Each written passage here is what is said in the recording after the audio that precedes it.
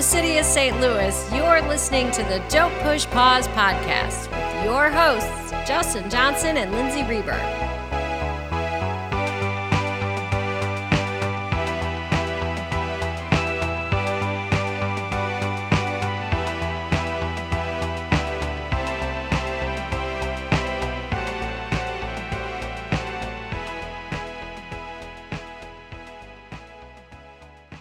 Welcome to the podcast.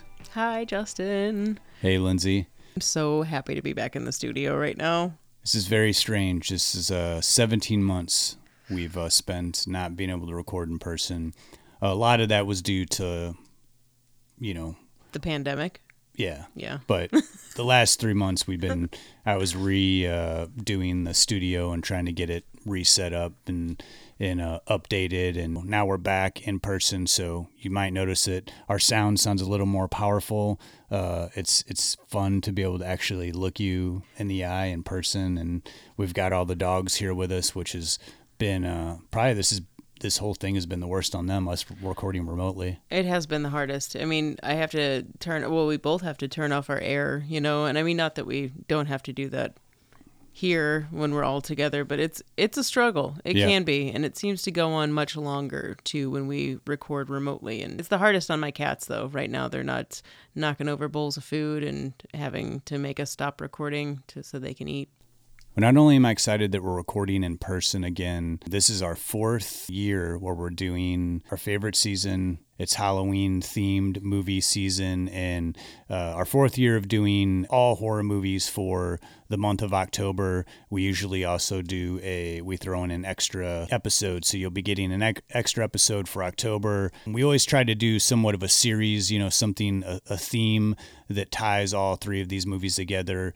And this year we went with 40th anniversaries. Wild that there were 3 movies in 1981 that came out that all 3 are pretty effective and great horror movies that still hold up today. And so our first one being American Werewolf in London. Next up, we'll have My Bloody Valentine, and we'll close things out with The Great Evil Dead. We wanted to kick things off strongly. And man, speaking of a movie that really holds up 40 years later, watching this movie over the last few weeks, I think I almost like it more now than I did back in the day, because it's a fun movie, but it's got some great characters, amazing special effects by Rick Baker, a lot of things to talk about with this movie. I was familiar with this film all throughout my childhood, but it hits differently as an adult. Man, I have not gotten tired of watching it. There's some movies you watch them over and over again. You're like, okay, I'm ready to do this. And today, on my last rewatch of this one, I felt like kind of sad leaving it. I don't know. I love this movie. Yeah, this is one that really has a great mix of humor and scares, and also one that, you start to care for the characters. And I know that that's something that, in most movies you should kind of care for the characters, but it can always be hard in horror movies because generally someone's going to end up getting killed pretty quickly. And I think this movie does a great way of killing off a character that is a good character, but then we still get to visit with that character throughout the movie in a very odd way of that character being undead but still communicating with his living friend. We'll talk about several things with this movie, how the movie got going, the script, the tone of the film, how this movie holds up amongst other horror films of the time and even now, the history of how this movie got going, the shooting of it. We'll certainly talk about director John Landis, who was really on fire this time in the early 80s, just one hit after another. And of course, we always love talking about the cast, and there are a few fun stories there. The reception, release of the film, the music of the film, it certainly stands out, and why this movie was important when it came out in 1981. I also hope we talk about some of our favorite moments from the movie too. I didn't really think about that when I went to revisit this film, that there are just countless moments that are stuck in my head, like either terrifying or funny, or just moments that you're like, oh yeah, that totally happens. I love that part. Many memorable scenes. Well, after our talk on American Werewolf, we'll get into our picks of the week. like we do every October, we keep our picks of the week in the horror genre as well, but always trying to connect them to our feature film and discussion. Lindsay, what was your pick this week? I went with another John Landis film from 1982 called Innocent Blood. This was a first watch for me, and you tried your best to not spoil anything for me or give me any of your opinion. Certainly, I'm really happy. I mean, obviously, I did this as a pick. I'm happy I chose this one, but it's different. Yeah, it's another one of those movies that's sort of blending humor and horror together. Not quite as well as American Werewolf, but admirable. And Justin, what about you? What was your pick this time? As always, I had a hard time coming up with my pick of the week. I start out with like 10 that I want to do, and then I narrow it down, and then I usually watch one and then change my mind. And it was the same with this, but I eventually landed on Michael Jackson's Thriller. I know it's not a feature film, but I think it's just fits so well because it is, has a Halloween vibe to it. And, we've got the reteaming of John Landis and Rick Baker again, so I couldn't resist.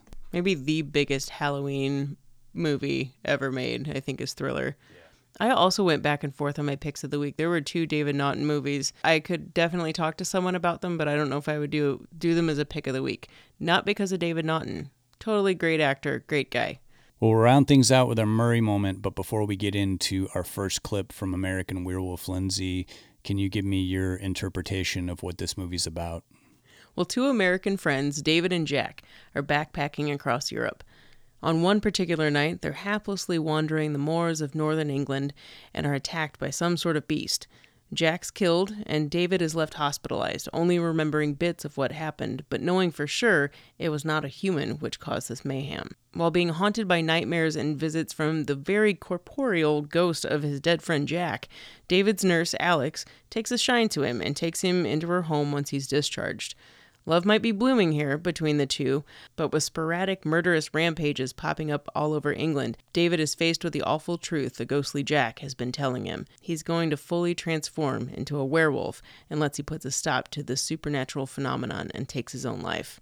On paper, it's real hard to see how this movie has any comedy woven into it, but it's there. We'll tell you about everything. The title says it all in a way, Yeah. But there's so much more going on, and we'll get into all that. But for now, let's go into our first clip from the movie, and then we'll be back. David! What? Now, I'm really sorry to be upsetting you, but I have to warn you. Warn me? We were attacked by a werewolf I'm not listening to this. on the moors. We were attacked by a lycanthrope, a werewolf. I was murdered, an unnatural death. And now I walk the earth in limbo until the werewolf's curse is lifted. Shut up. The wolf's bloodline must be severed. The last remaining werewolf must be destroyed. It's you, David. What? Please believe me. You'll kill people. Nurse! Listen to me! Nurse! The supernatural, the power of darkness, it's all true. The undead surround me. Have you ever talked to a corpse? It's boring. I'm lonely. Take your life, David. Kill yourself before you kill others. Please don't cry.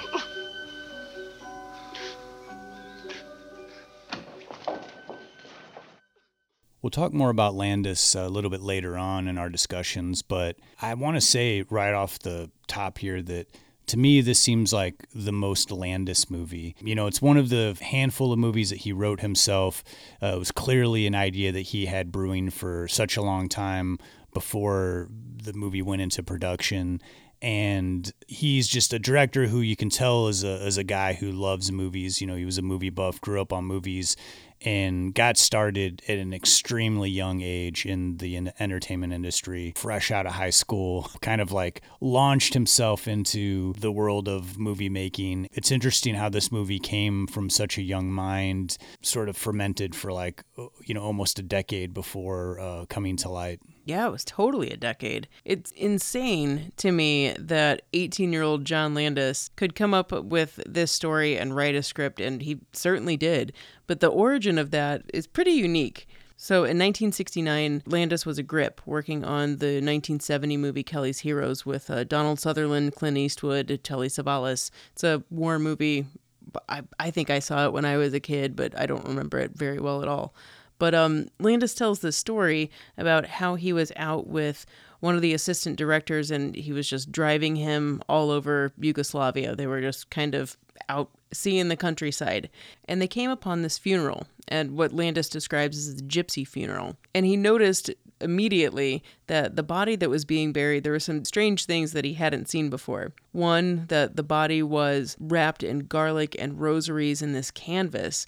But two, that it was being buried feet first. And so this is just like blown him out of the water. And Landis is today the guy he was when he was 18 and needed to know everything. He was asking questions and asked the guy he was with, Sasha, can you find out the story? And as it goes, the person that was being buried had committed these horrible crimes. And the reason that they were burying him feet first, and this was out of superstition, was that his body wouldn't be able to rise up and come back and create mischief. And Sasha, the guy that's with John Landis, is, laughing this off and it's just like, oh, that's ridiculous, these old legends. And Landis doesn't, buy into it either, but he starts thinking about this idea. What if you do come upon something, this improbable situation that shouldn't exist in reality, but you're confronted with it in front of your very eyes? How do you deal with it? How do you deal with it when the improbable is right before you? So this is where the idea for American Werewolf in London comes from.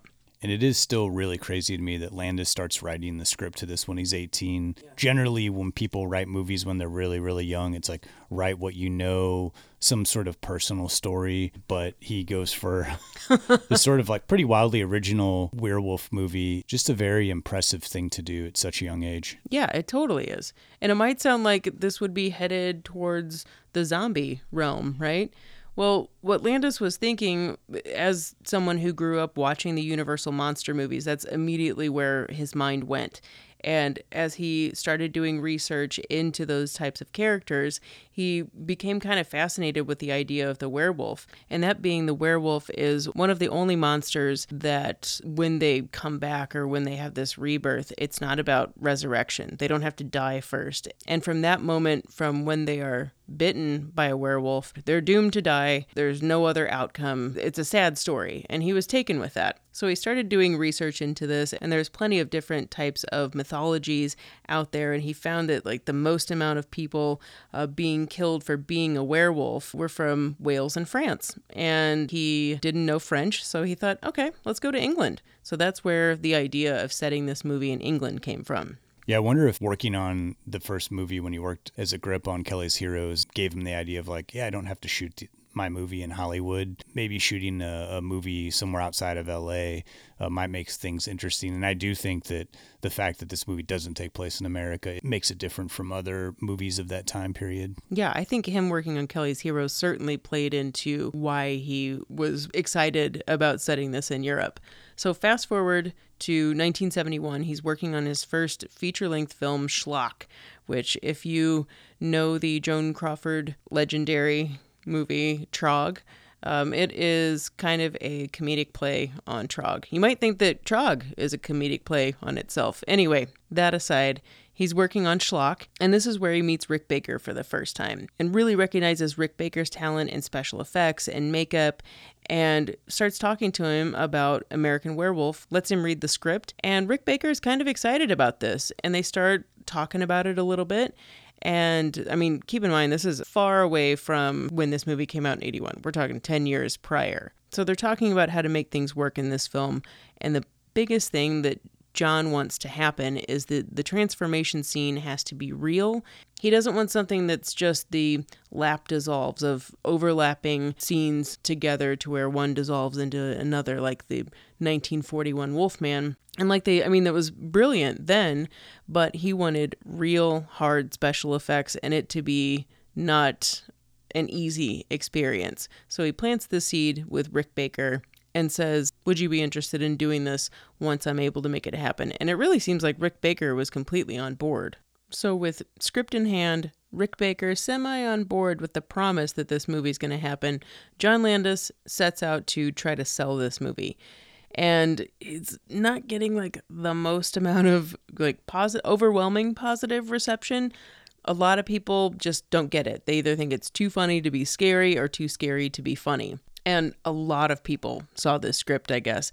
And it wasn't that anyone like really vehemently like hated it. It was just confusing a lot of people. They just didn't know where to go with it, even though this was a completely traditional story. But despite people not getting it, Landis still knew that he had a great script, a really good story. He knew that somehow he could make this work. And he also knew about this thing called the British quota system, which was a tax incentive plan that encouraged people to make movies in Britain as long as they had British content. And there would also be some type of kickback for anyone who helped put out the movie, like producer, distributor, that sort of thing. So he thinks, great, I want to set this movie in London. I want to make it unmistakably London. This is, the land of gothic horror. This is perfect. So he sets out with the idea of, okay, this movie is going to have a $10 million negative pickup, meaning that the financer is going to give you a contract guaranteeing money for the movie once it's delivered with specific requirements.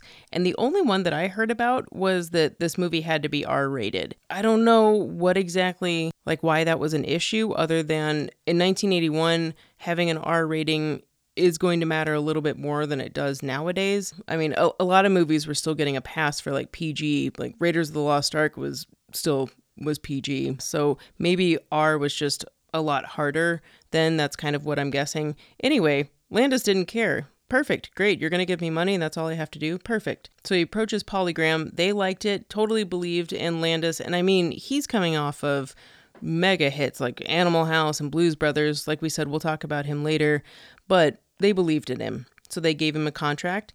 And once the movie's delivered, Polygram is going to pay back the bank. And this leaves Landis completely responsible for making and delivering the movie.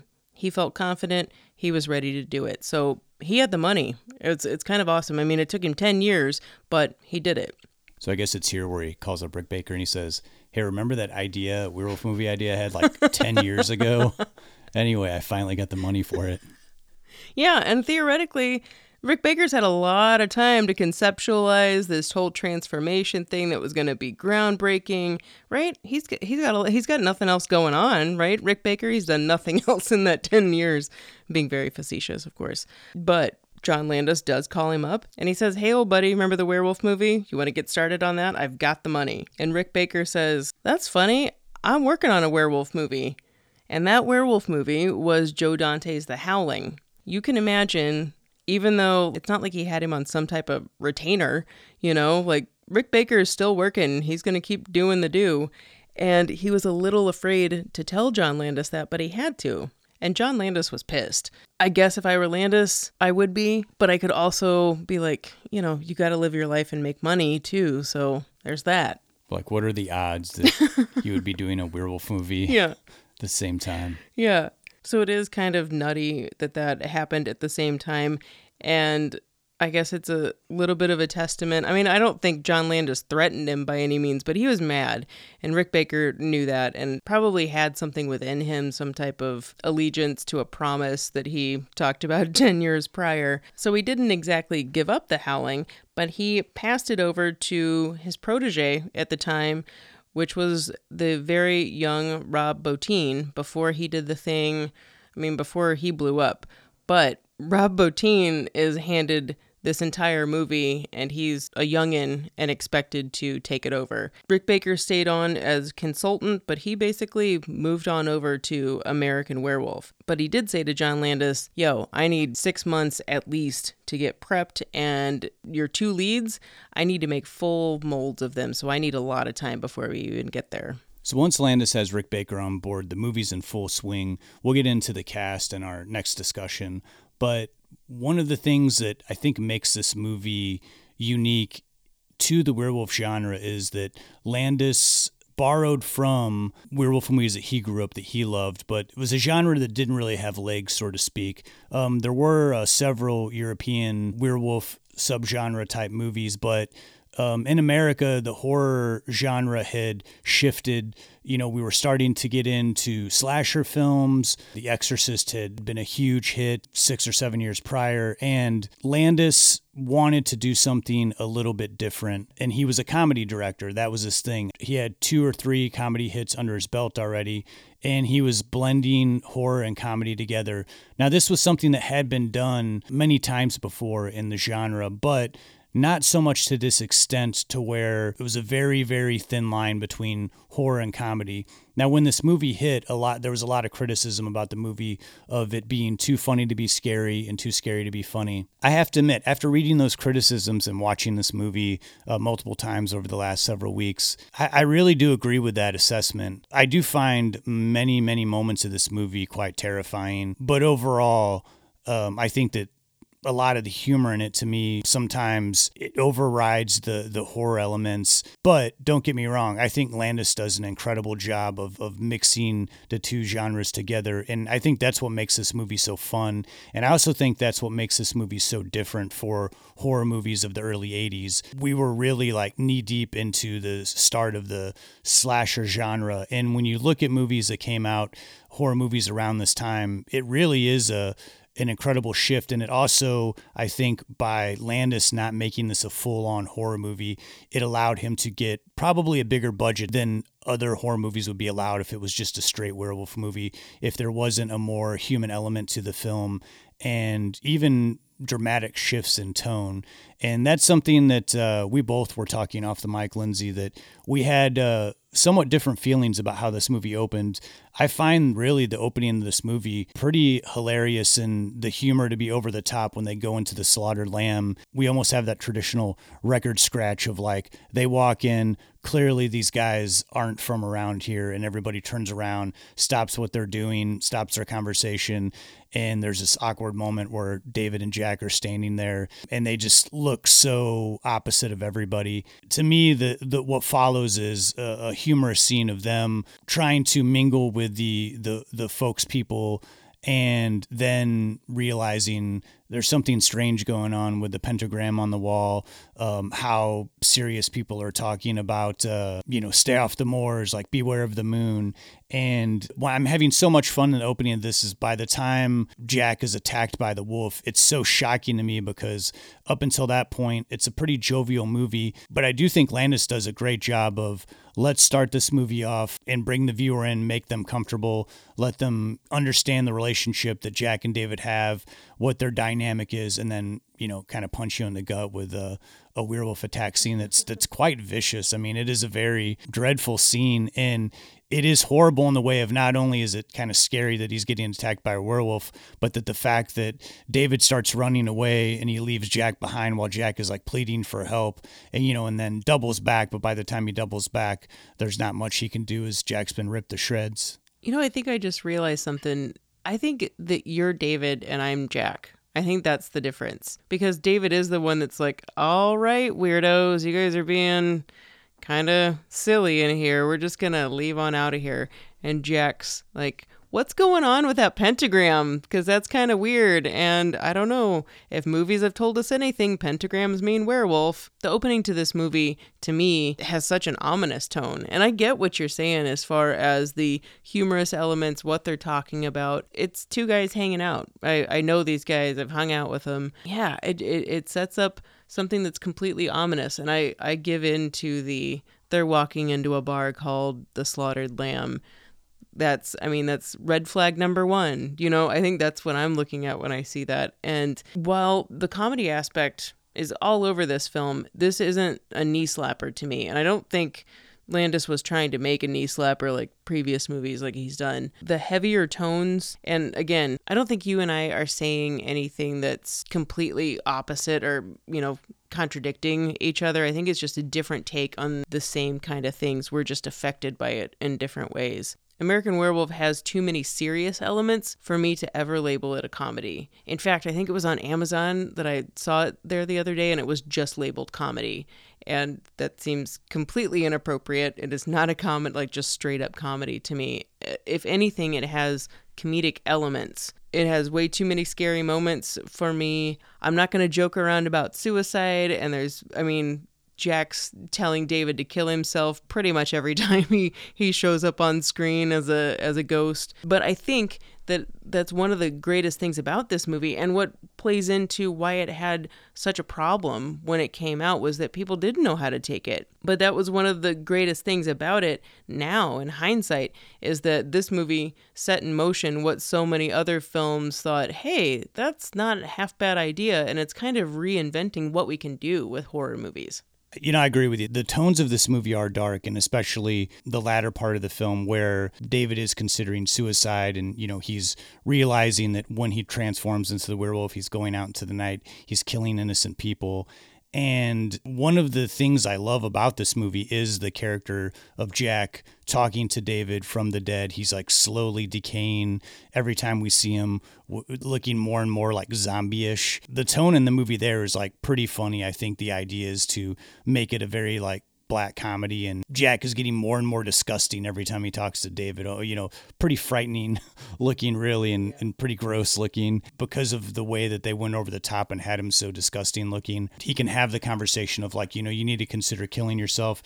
And also the scene where all the other victims of David after he'd become the werewolf are also and takes place in a movie theater of all places, and they're all saying, you need to kill yourself, and they're talking about the different ways he should do it. I think that is the best way to approach this subject matter, because if you take away the Jack character and you don't have him consulting David, and this movie was strictly David realizing that he's been killing innocent people, and the only person he can confide in is the nurse that took pity on him in the hospital and started a fling with him. The movie immediately becomes like a very depressing tale of someone who is killing people and they're waging war against their conscience. And ultimately what you get is a very emotionally wrecking movie like The Fly, if you take away the Jack character. And The Fly is a great movie, but it's not one that I can return to time and time again, because it is a hard-hitting emotional film that is, it's a tough watch at times.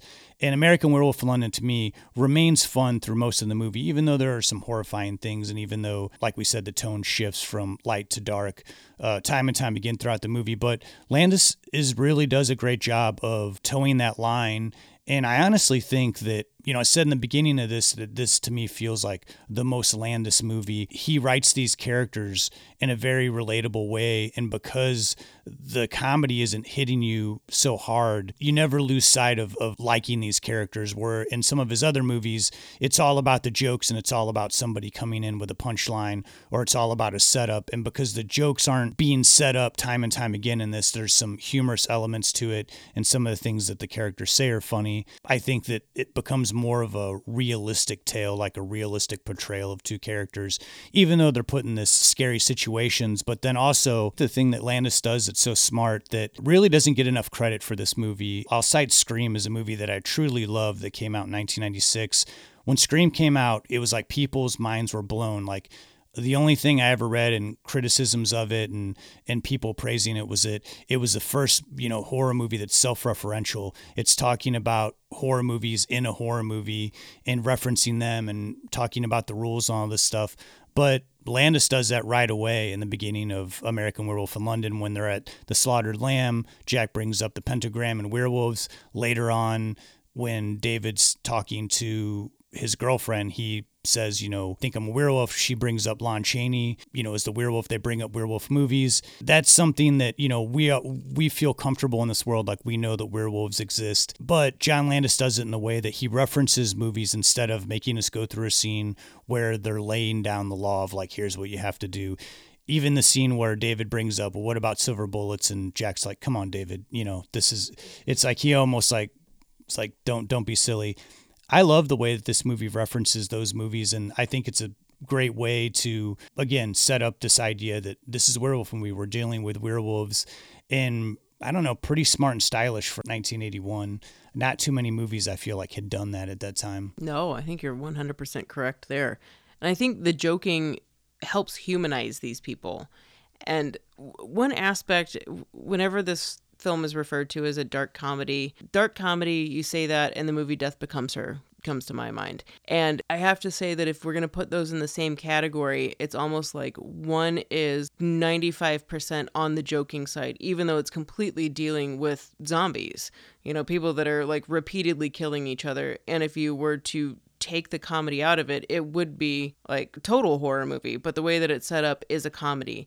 And in that vein, that's a movie that's set up like a comedy. And that's why I will always have to say, like, this is set up like a horror movie, but it has these comedic elements to make us care and humanize these people and give a crap when David dies at the end. And I'm sure you don't react this way, Justin, but at the end, no matter how much I try, when Jenny is trying to talk to wolfed out David, cornered in an alley, we know he's gonna die, and she says, "I love you," and then he lunges after her, gets shot, dies. She watches him transform, and then you see the slow breakdown of her like dissolving.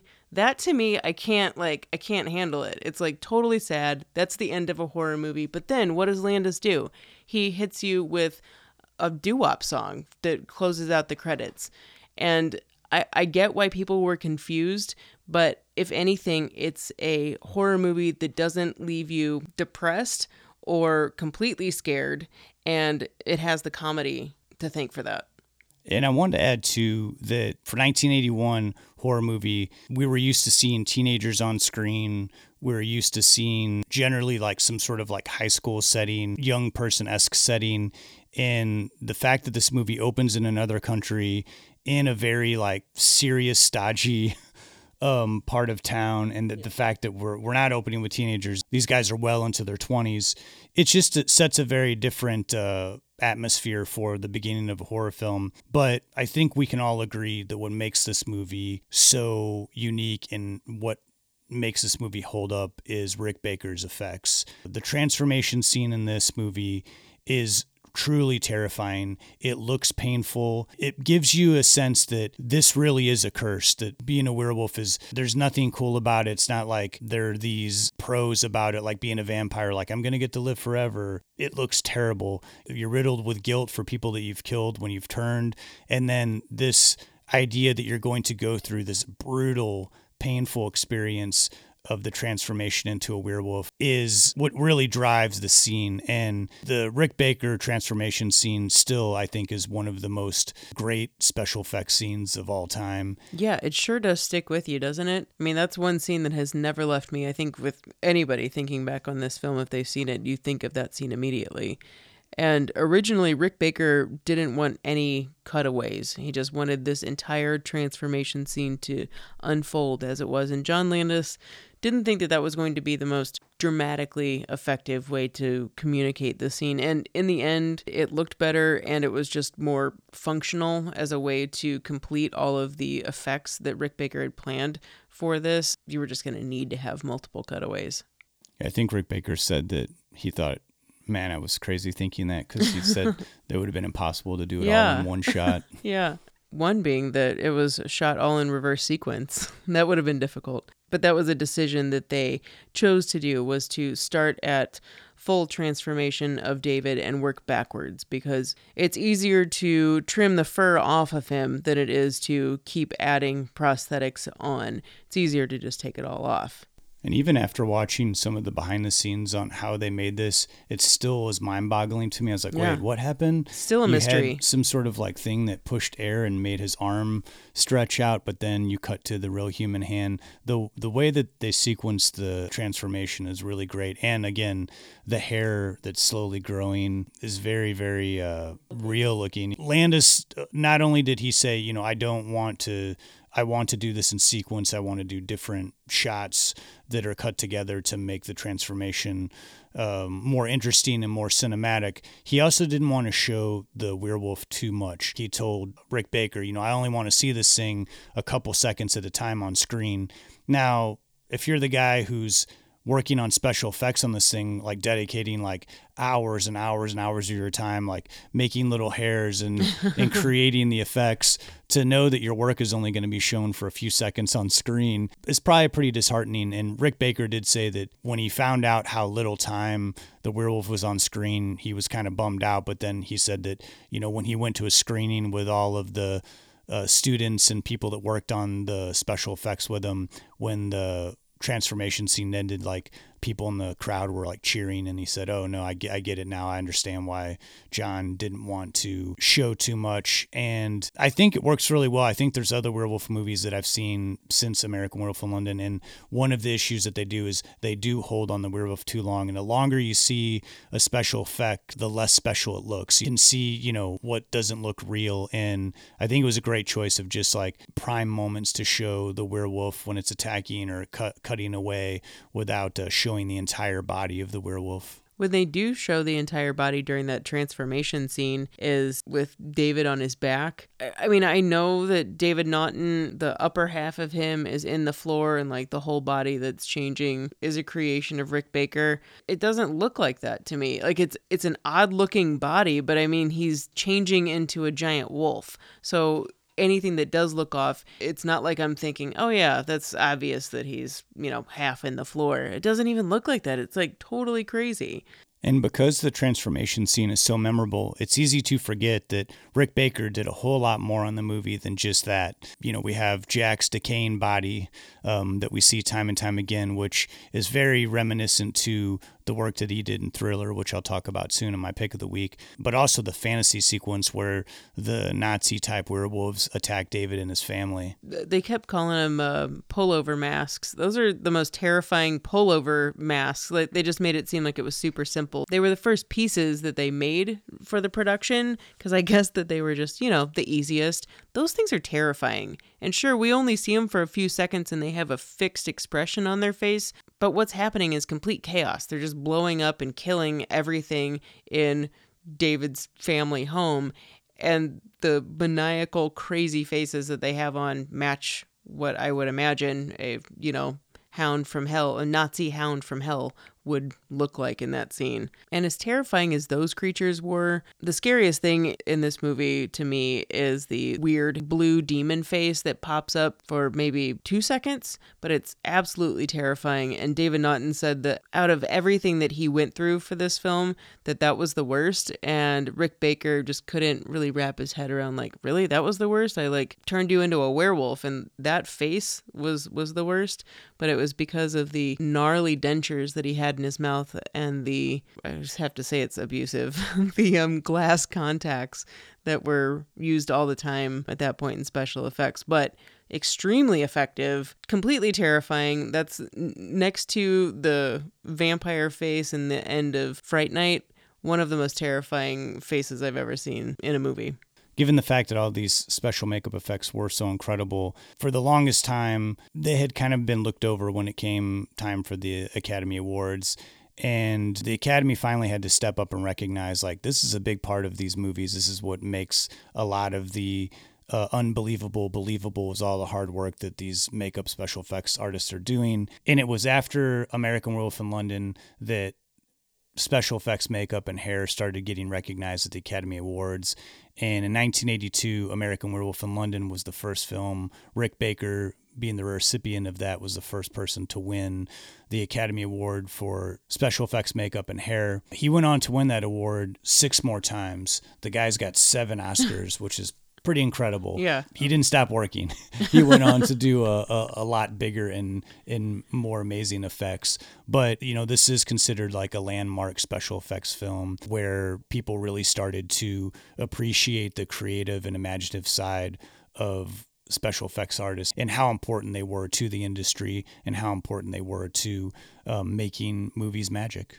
All of the different wolf heads alone that are used in this film are works of art by themselves. What takes it down a peg on the scary meter is knowing that Rick Baker modeled the werewolf after his dog Bosco. I think I needed to know that it didn't just come from somewhere in his imagination, that he actually had a muse. It was his dog. I like that. Well, let's stop there. We'll go to another clip. When we get back, we'll talk about the cast, Landis, the music, and the release and reception of American Werewolf in London. All right. David, stop! I'm going to the police. Jack was right. Jack is dead! Jack is dead and 6 people are dead. There's going to be a full moon tonight. I'm going to the cops. David, please be rational. Let's go to Dr. Hirsch. Yeah, be rational, sure. I'm a fucking werewolf, for Christ's sake. David! Officer! Officer, I killed those people last night. You did you? He's playing a silly joke. You be quiet. We had an argument. He's being silly. I don't know this girl. All right, you two, move along, right? Come on, David. Come on, I want you to arrest me, you asshole. There's no call for that kind of language.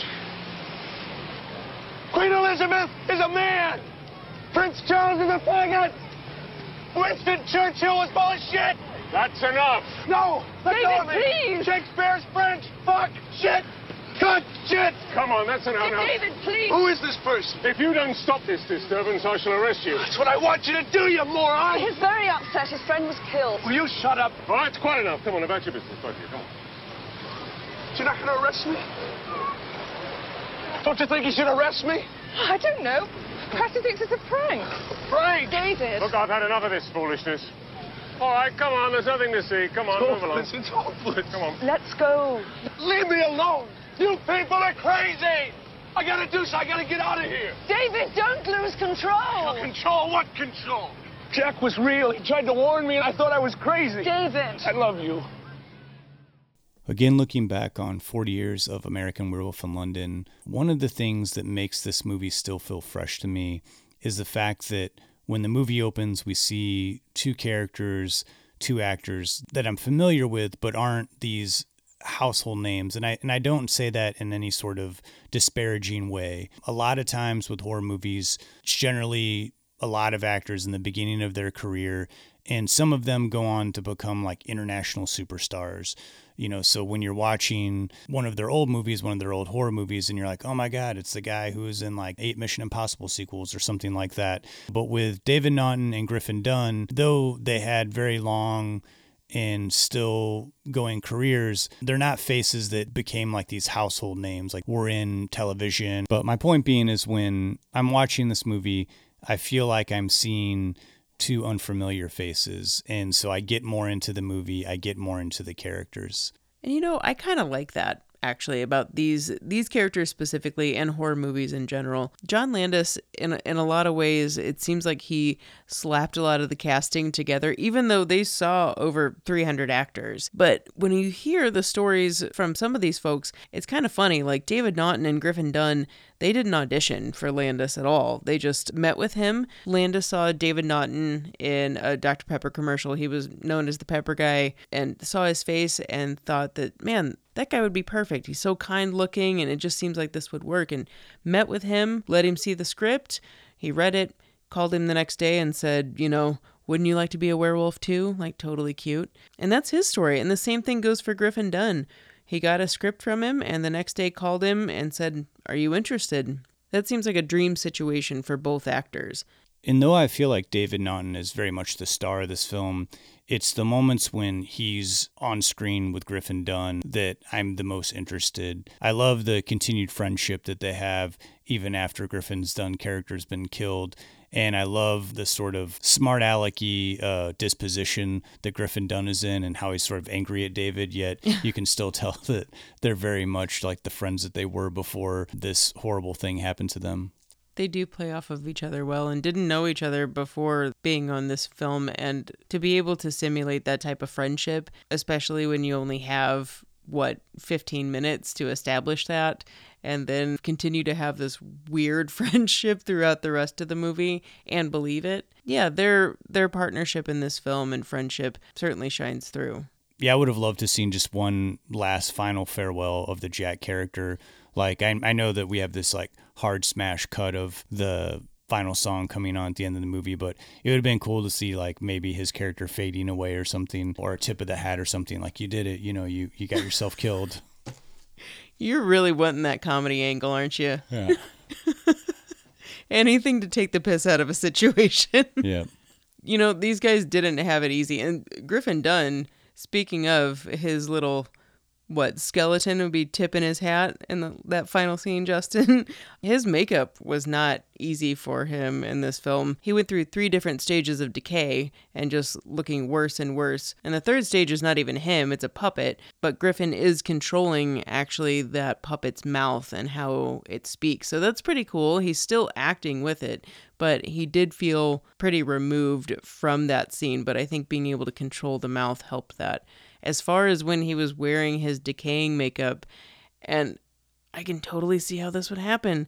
The man went into a depression over it and really started thinking about his own death. This is what I would look like if I'm dying, and just kind of wasn't prepared for how ghoulish he was going to look. And maybe that was hard to deal with for Griffin, but for David Naughton, Rick Baker straight up said, "I feel sorry for you." Yeah, with David Naughton, I think he does a really great job of playing David as this very sympathetic character. I think his greatest performance in the movie is working with Rick Baker in this transformation scene. And though the special effects in that scene are really, really great, his energy, anticipation of changing, he's waiting around, and we see this sort of montage of him waiting in his apartment. But that first burst of pain that he gets, and he tears his shirt off, he really gives off the impression that he's in serious physical anguish. And I think that his acting, kicking off the beginning of the transformation scene, is what, again, makes that scene so powerful. I'm not trying to say I'm a crybaby or anything, but it is so powerful that watching him in pain makes me hurt and kind of tear up. If I'm really sitting down to watch this movie, it's happened a couple times. It's believable, man. And with Jenny Agutter, who plays Alex, the nurse who falls for David, she had been a friend of John Landis and his wife, who was the costume designer for this movie, Deborah Nadoolman, and that's how she got this role. I mean, obviously, this was a British film. She is English, but she had been friends with him since '76, and though not a horror fan, she chose to do this movie because she believed in John Landis. Funny thing, too, I learned about her is that she went and shadowed nurses, too, to get an idea of what it was like to work in that field. That's some dedication. Right? I mean, I guess it's not quite driving a taxi cab or something like that, but I don't know. Seems like she saw a couple things, I bet. And John Woodvine, who plays Dr. Hirsch, his story was kind of similar to everybody else's. John and Deborah went and saw a production of Nicholas Nickleby and just thought that he was incredible, such a standout in this role. And in fact, the rest of the cast they thought was incredible. So John tried to cast basically all of Nicholas Nickleby in this film and ended up with about half of the cast in American Werewolf is from that production that they just happened to go see one particular night. So John Landis has notoriously used directors in many of his movies. We've got Joel Coen in Sam Raimi in Spies Like Us. We've got George Lucas in Beverly Hills Cop 3. We have Steven Spielberg in The Blues Brothers. And even in American Werewolf in London, John Landis called upon one of his director friends to act in not just a little cameo role, but a substantial role in this film. And Landis has said that when he needs an actor for a small bit to play an asshole, he's always going to go to Frank Oz. And man, Oz is a total jerk in that scene, just not understanding what David's going through, even though he's supposed to be his American liaison, saying, calm down. Calm down. What's wrong with you freaking out about your friend being murdered and you being put in the hospital? What's wrong with you, these stupid Americans? Yeah, Frank Oz does a great job. He's so good in this. Landis was one of those directors in the 80s who was just constantly on fire, just one hit after another. After he did Schlock, his debut feature, he had a small hit with Kentucky Fried Movie. He went on to do Animal House, which was a gargantuan comedic hit.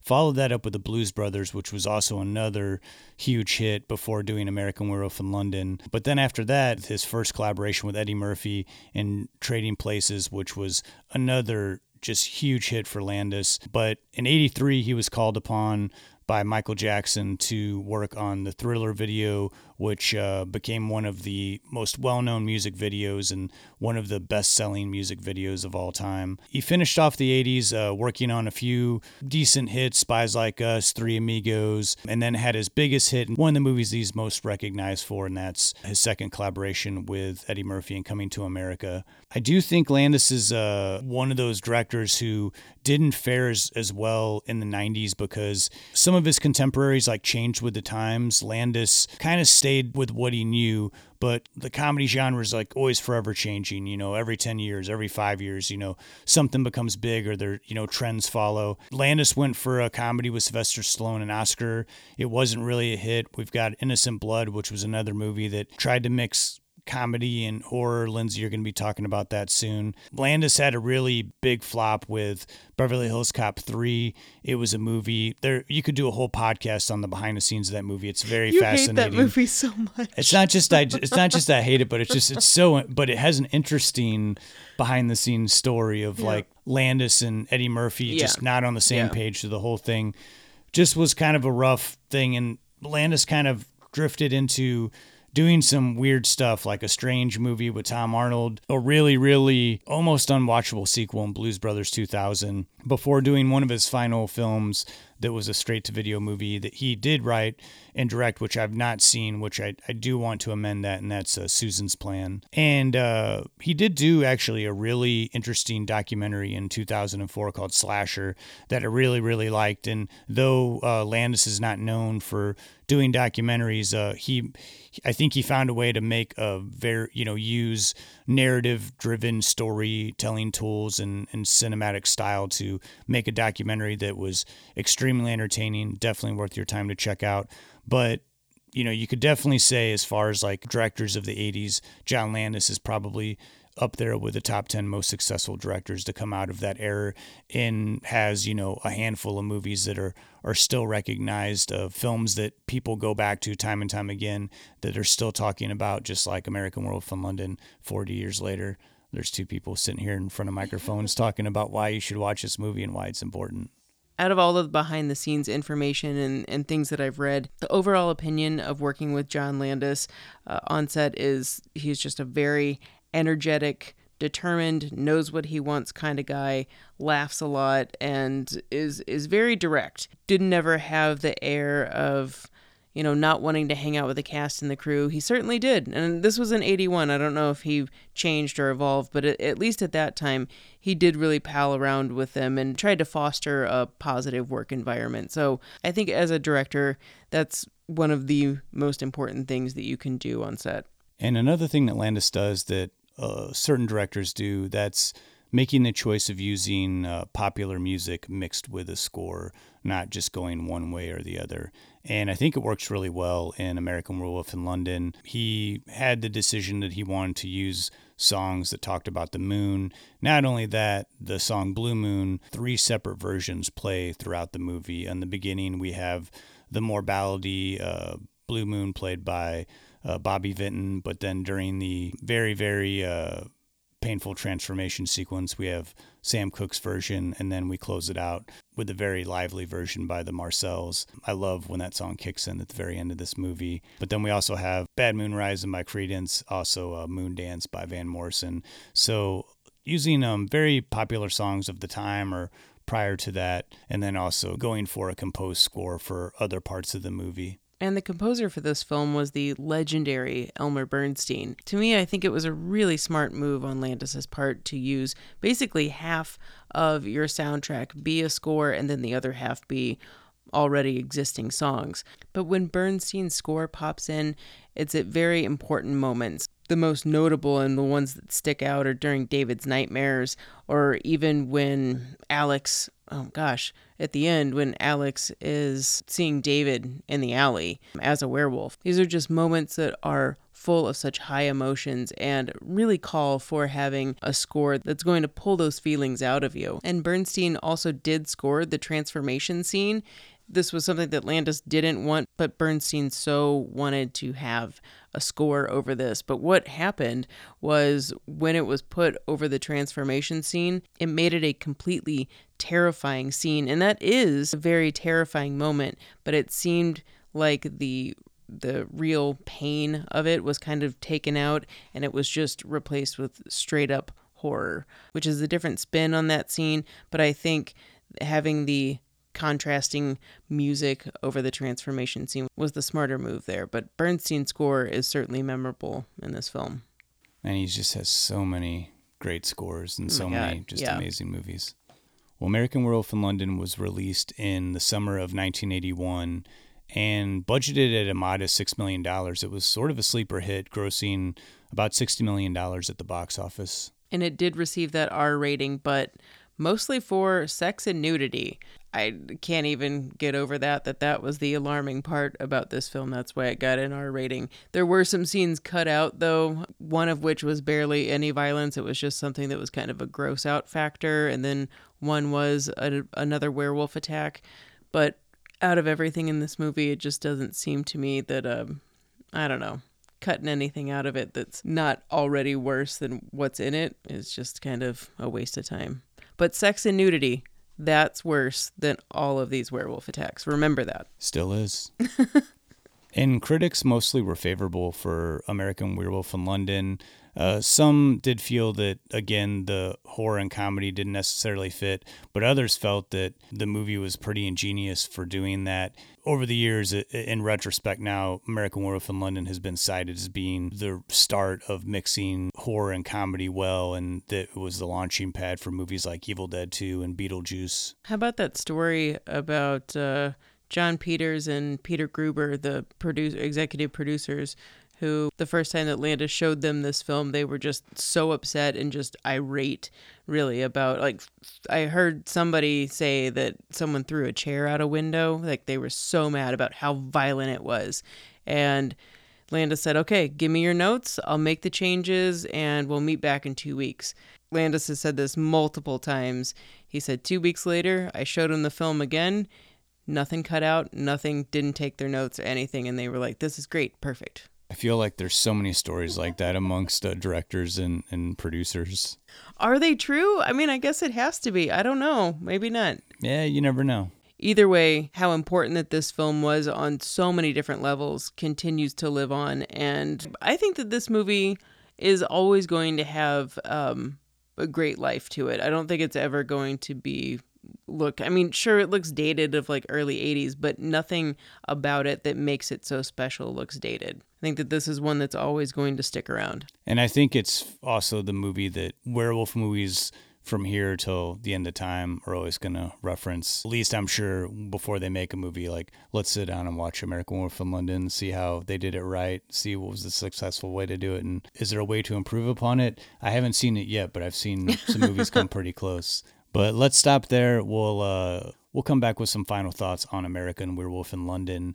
But let's get into our picks of the week. Lindsay, you stuck with John Landis with Innocent Blood, which is a movie I haven't seen in a while, but it has stuck with me, of trying to do the horror and comedy, but using vampires instead of werewolves. I don't know if that's an accurate description of the movie, but you can tell me if I'm wrong. What can you tell me about Innocent Blood? That's pretty much it. That's all I was going to say. I knew it. At the onset of watching this movie, it might seem a little disjointed. It's a facet of the film which does continue, and depending on your taste, you could not be into it, or you could totally find it intriguing. Why I finally settled on doing Innocent Blood is for two reasons. One, if you're someone who isn't immediately put off by comedic horror movies, you'll be able to take a chance on this one. And the second's just pretty basic. As a horror fan, when this movie gets bloody, it is not messing around. We talk about genre benders all the time on this podcast, and boy, this one takes the cake. Innocent Blood is a vampire movie, but borders on being a semi-zombie-ish movie at the same time. It's a stereotypical mob movie, also a cop drama, a thriller, even a love story thrown in for good measure. But most interestingly, with all these genres woven together, this is touted as a horror comedy. And if I were to give only one constructive criticism for this movie, it would be to not market it as a comedy.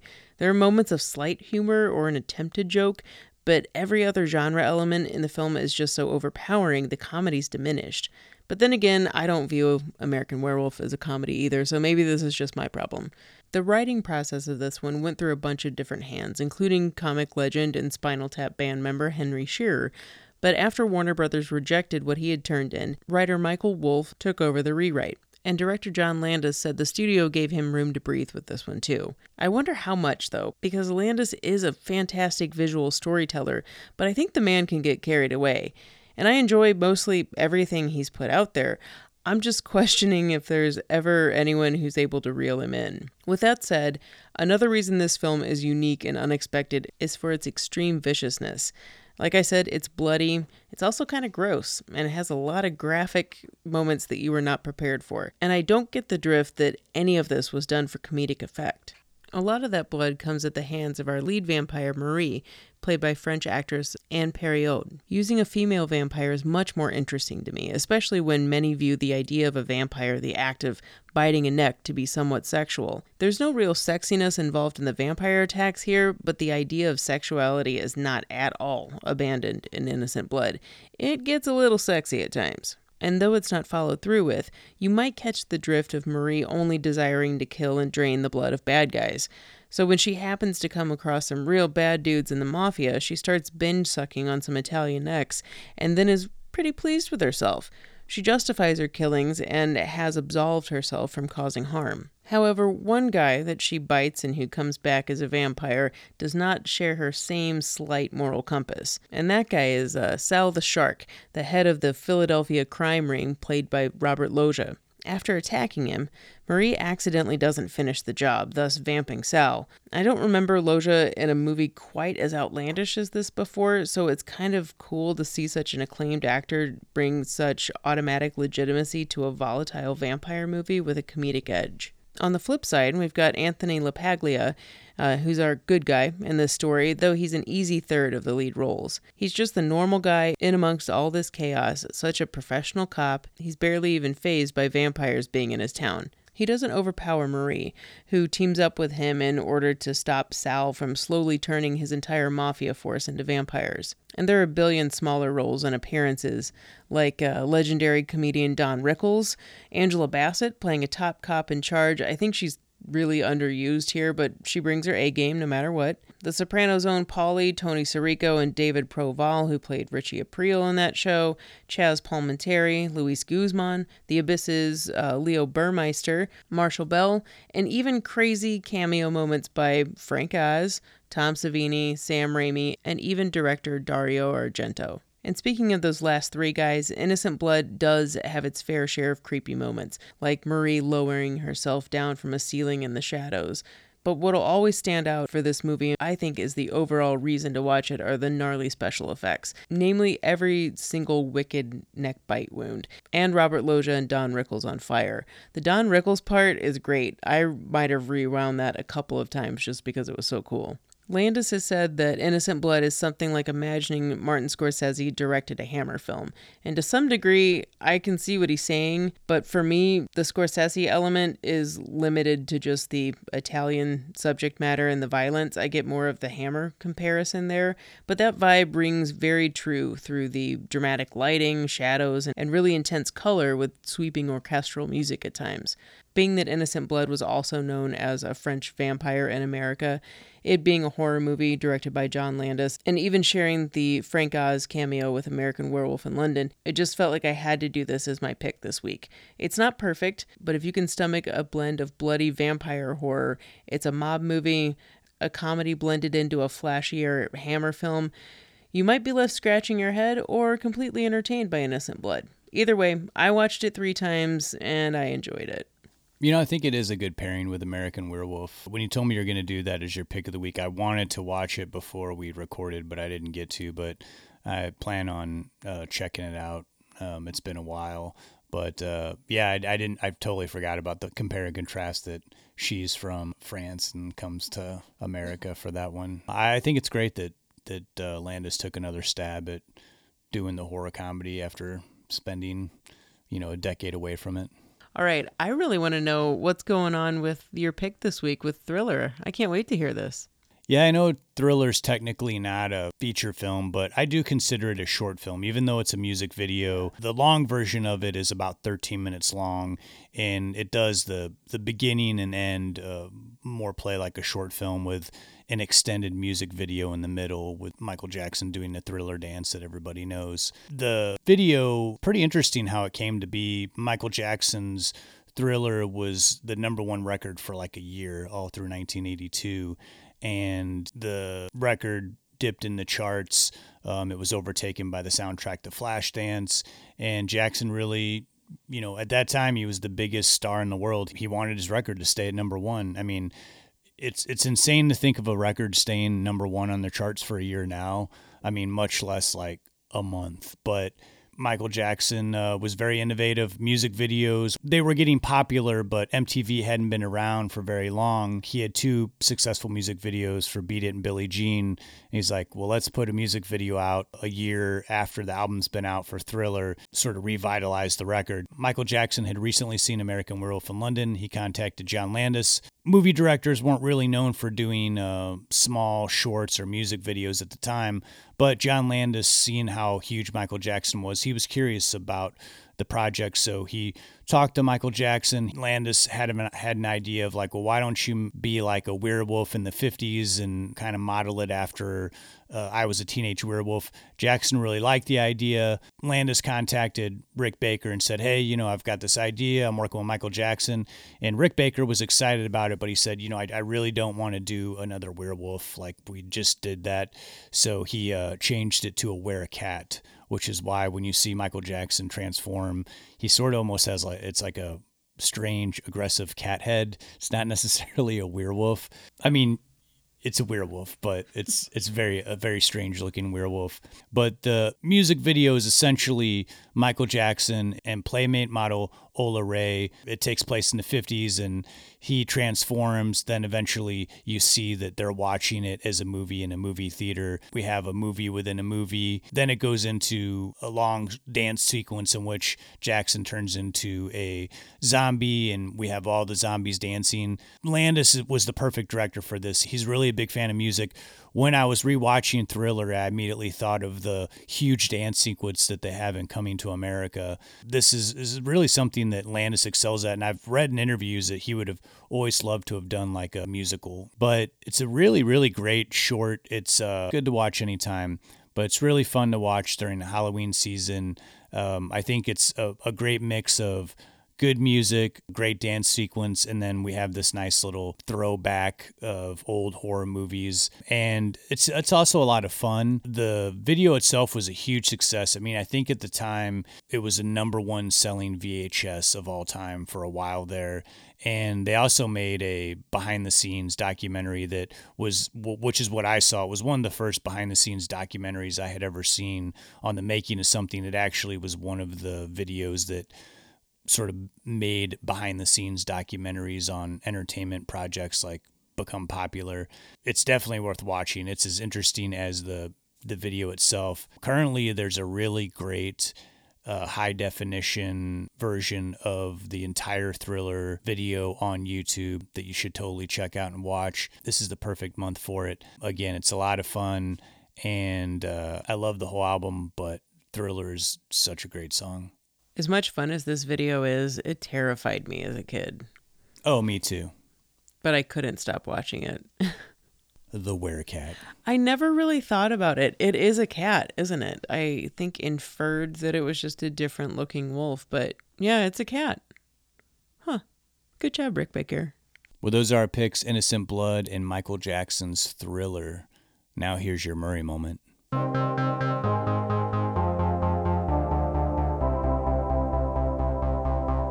Chicks dig me because I rarely wear underwear, and when I do, it's usually something unusual.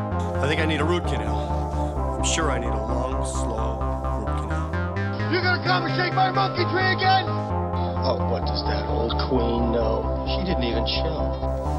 Hey, this is so scrumptious. Is this hand shucked? The flowing robes, the grace, all striking. That was fun.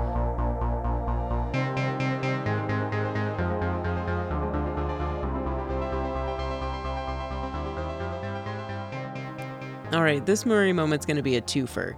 If only I could just call Bill himself for these moments, I tell you. In the beginning of American Werewolf, it's one of my most favorite and most memorable aspects of the movie, just the scenery, just everything where they are in northern England. And I wanted to see if I could find something in relation to that. And even though the beginning of this movie was not actually filmed in northern England, just set there, it's a dead ringer for those ever so beautiful yet haunting moors of Yorkshire. Well, just a little over an hour away from Yorkshire lay the town of Gateshead, which experienced an anomalous event as unique as a real-life werewolf attack. Okay, I'm being a little dramatic, but it's an art exhibit wherein Bill Murray was used as an inspiration, and that sure feels like a rare event to me. In 2015, artist Brian Griffiths created a true Murray experience. Using the man as his muse, this sculptural walkthrough exhibit was meant for folks to explore how we experience space and measure objects. The show was called Bill Murray, a story of distance, time, and serenity, and uses the man's image on every object included while also imagining objects or spaces related to the man. Creating fantasy landscapes isn't just limited to movie making, it can also be a full-on experience of an art exhibit. From houses to a helicopter, a piano, even a miniature whiskey bar. Billy's involved in every piece, and it's up to the audience to either understand the correlation or create your own narrative. Griffiths is an artist known for using found objects as art, and includes Billy as just that, found object art. He's really good material, Griffiths told The Guardian, and went on to say that it was the man's attitude which inspired the show. Citing the reason behind this installation, Griffiths said that Billy's attitudes towards life, namely, and I quote, "He's the guy next door, the anti-brand, the irrepressible Lothario, the lovable gruff, the wisecracker, the emotionally brittle, lost man, the freewheeling guy, the uncle you never had, and that droll philosopher, and even the hopeful." And I can totally see all of these descriptions within the man. The exhibit itself was installed with a massive open room with a mezzanine so visitors could look down upon this world in which Billy was everywhere. It was meant to be an exploration of scale and the size of an object and how we relate to them in the space. Up close, these objects can seem massive. Even the Baltic Center for Contemporary Art, where the exhibit was held, was used as a piece because a 65-foot banner of Murray hung there during the show. And from far away, it looks so small, but up close, it's overwhelming. Fascinated by how size and scale works, Griffiths told The Guardian that ambition and scales, points of view, and size are all in flux. In the end, you have to measure up to the works. And Billy's no stranger to the idea of metaphysical journeys, and this exhibit is along those lines, that being a physical journey itself of what you see, but also how you experience and take it in. Griffiths said that he did try to contact Bill without any results, and I found no mention of Billy's thoughts on the matter. I could only imagine what they are. I remember him being interviewed once about the documentary The Bill Murray Stories. In that interview, he was asked, "Well, have you seen it?" And he responded something like, "I'll have plenty of time to see that when I'm dead." Hey man, I would have paid admission to experience this, and it would have been the ultimate in a metaphysical journey for Bill to experience it himself. But speaking of meta moments, I've got one more American Werewolf mini Murray moment for you. Let's leave northern England and travel over to Canada, to 1979. And if you're a fan of this segment, you've heard me bring up Meatballs a time or two. For those fans of American Werewolf and Billy's movie Meatballs, get ready to have your minds blown. In this star-making camp classic of a movie, there's a memorable scene in which Billy is working some sweet improvised dance moves with another counselor, laying on that innocently sleazy Lothario vibe. And though sleazy, it's Billy, so it's kind of charming. You know, you're not really threatened by it. Well, if you listen closely, there's a fairly hard-hitting 70s disco song called Makin' It, playing all throughout this 2.5-minute scene. And before he was the American Werewolf in London, the film star David Naughton released a super groovy disco hit, which would also be the only single he ever released. That's right, campers. It's David Naughton narrating Billy's attempts to make it with another counselor in Meatballs. I know this is more of a fun fact than a Murray moment, but I figured this was probably the only way I was going to be able to creatively impart this knowledge to you guys. So there you go, your 2 for Murray moment. Billy-inspired art hailing from the same lands of American Werewolf in northern England, and the only time Billy and David Naughton's voices are on top of each other caught on film. Super deep dives here. I like the twofer. Yeah. That's wild. I never knew that. That's pretty crazy that David Naughton did that voice. I had stumbled on the information that he did a song, so I took a listen on YouTube, but I like the connection you made there. Well, thank you as always, for that Murray moment. Of course. Did you have any final thoughts on American Werewolf in London before we close this episode out? One little tidbit of information I found out was pretty fascinating. That being that for a brief period of time, there was a sequel to this. And I'm not talking about American Werewolf in Paris. So John Landis was asked to write a sequel, and he did. He wrote one draft of it. As the plot goes, and there's very limited information on this, Debbie Klein is only mentioned in the beginning of American Werewolf in London. It's David and Jack talking about a girl that Jack likes, and David thinks she's overrated. Anyway, that Debbie Klein. She travels to England to investigate what happened to Jack and David, and she tracks down Alex, the nurse who was in love with David, who is now a shut-in and living with Dr. Hirsch. And here's the kicker. Alex is now a werewolf, and Hirsch has to lock her up once a month, and that's all I know of the plot. But it sounds kind of not bad. Like, I would be interested in seeing that worked out. But when Landis brought it to the Polygram president at the time, he was basically offended and just couldn't even believe that Landis thought about doing this or wanted to do it, and offered up a bunch of changes. And Landis refused to make any of those changes, and thus the project died. I would have liked to have seen that. I like his direction on taking characters and going in a new way than just sort of redoing what he did in the first one, which is why it probably didn't get funded. Yeah, exactly. We want you to just do London again. Just do Werewolf in London again, just in a different way. Maybe let's set it in Paris.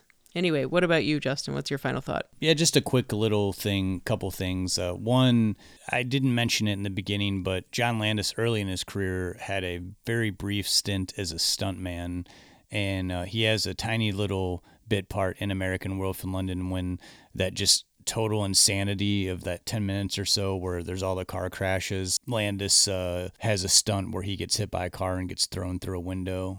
He's got a bandana on his head. He kind of looks like an old hippie. And I've always been a fan of werewolf movies, and so I wanted to see if there was any that I hadn't seen. And so I was kind of looking through, searching werewolf movies. And I watched 2 over the last few weeks in conjunction with American Werewolf, and that was the movie Bad Moon, which had a pretty atrocious beginning, but then actually turned out to be halfway decent. It wasn't too bad. But one that I actually really did enjoy that I thought was pretty unique for a werewolf movie was a movie called Dog Soldiers. It's pretty brutal and very, very violent, and man, it's pretty relentless, nonstop sort of action. It has sort of almost like a werewolf meets predator situation going on. Definitely worth a look if you haven't seen it. I think it came out 2001, 2002.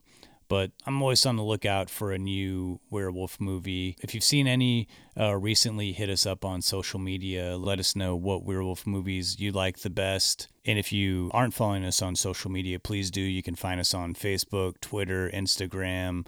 We have a YouTube channel. Please subscribe. We still have 2 more horror movies coming up for the rest of October. We'll be doing My Bloody Valentine, the 1981 version, followed by The Evil Dead 1981. We're staying with our 40th anniversary series. Until next time, I'm Justin Johnson. And I'm Lindsay Reaper. Thanks so much for listening. Thank you, guys. Dang dang dang, ding a dong ding, blue moon, moon, moon, blue moon, dip dip dip, moon, moon, moon, blue moon, dip dip dip, moon, moon, blue moon, dip dip dip, bomb bomb bomb bomb bomb bomb bomb bomb, dang dang dang, ding a dong ding, blue moon, moon, blue moon, you saw me standing, blue moon.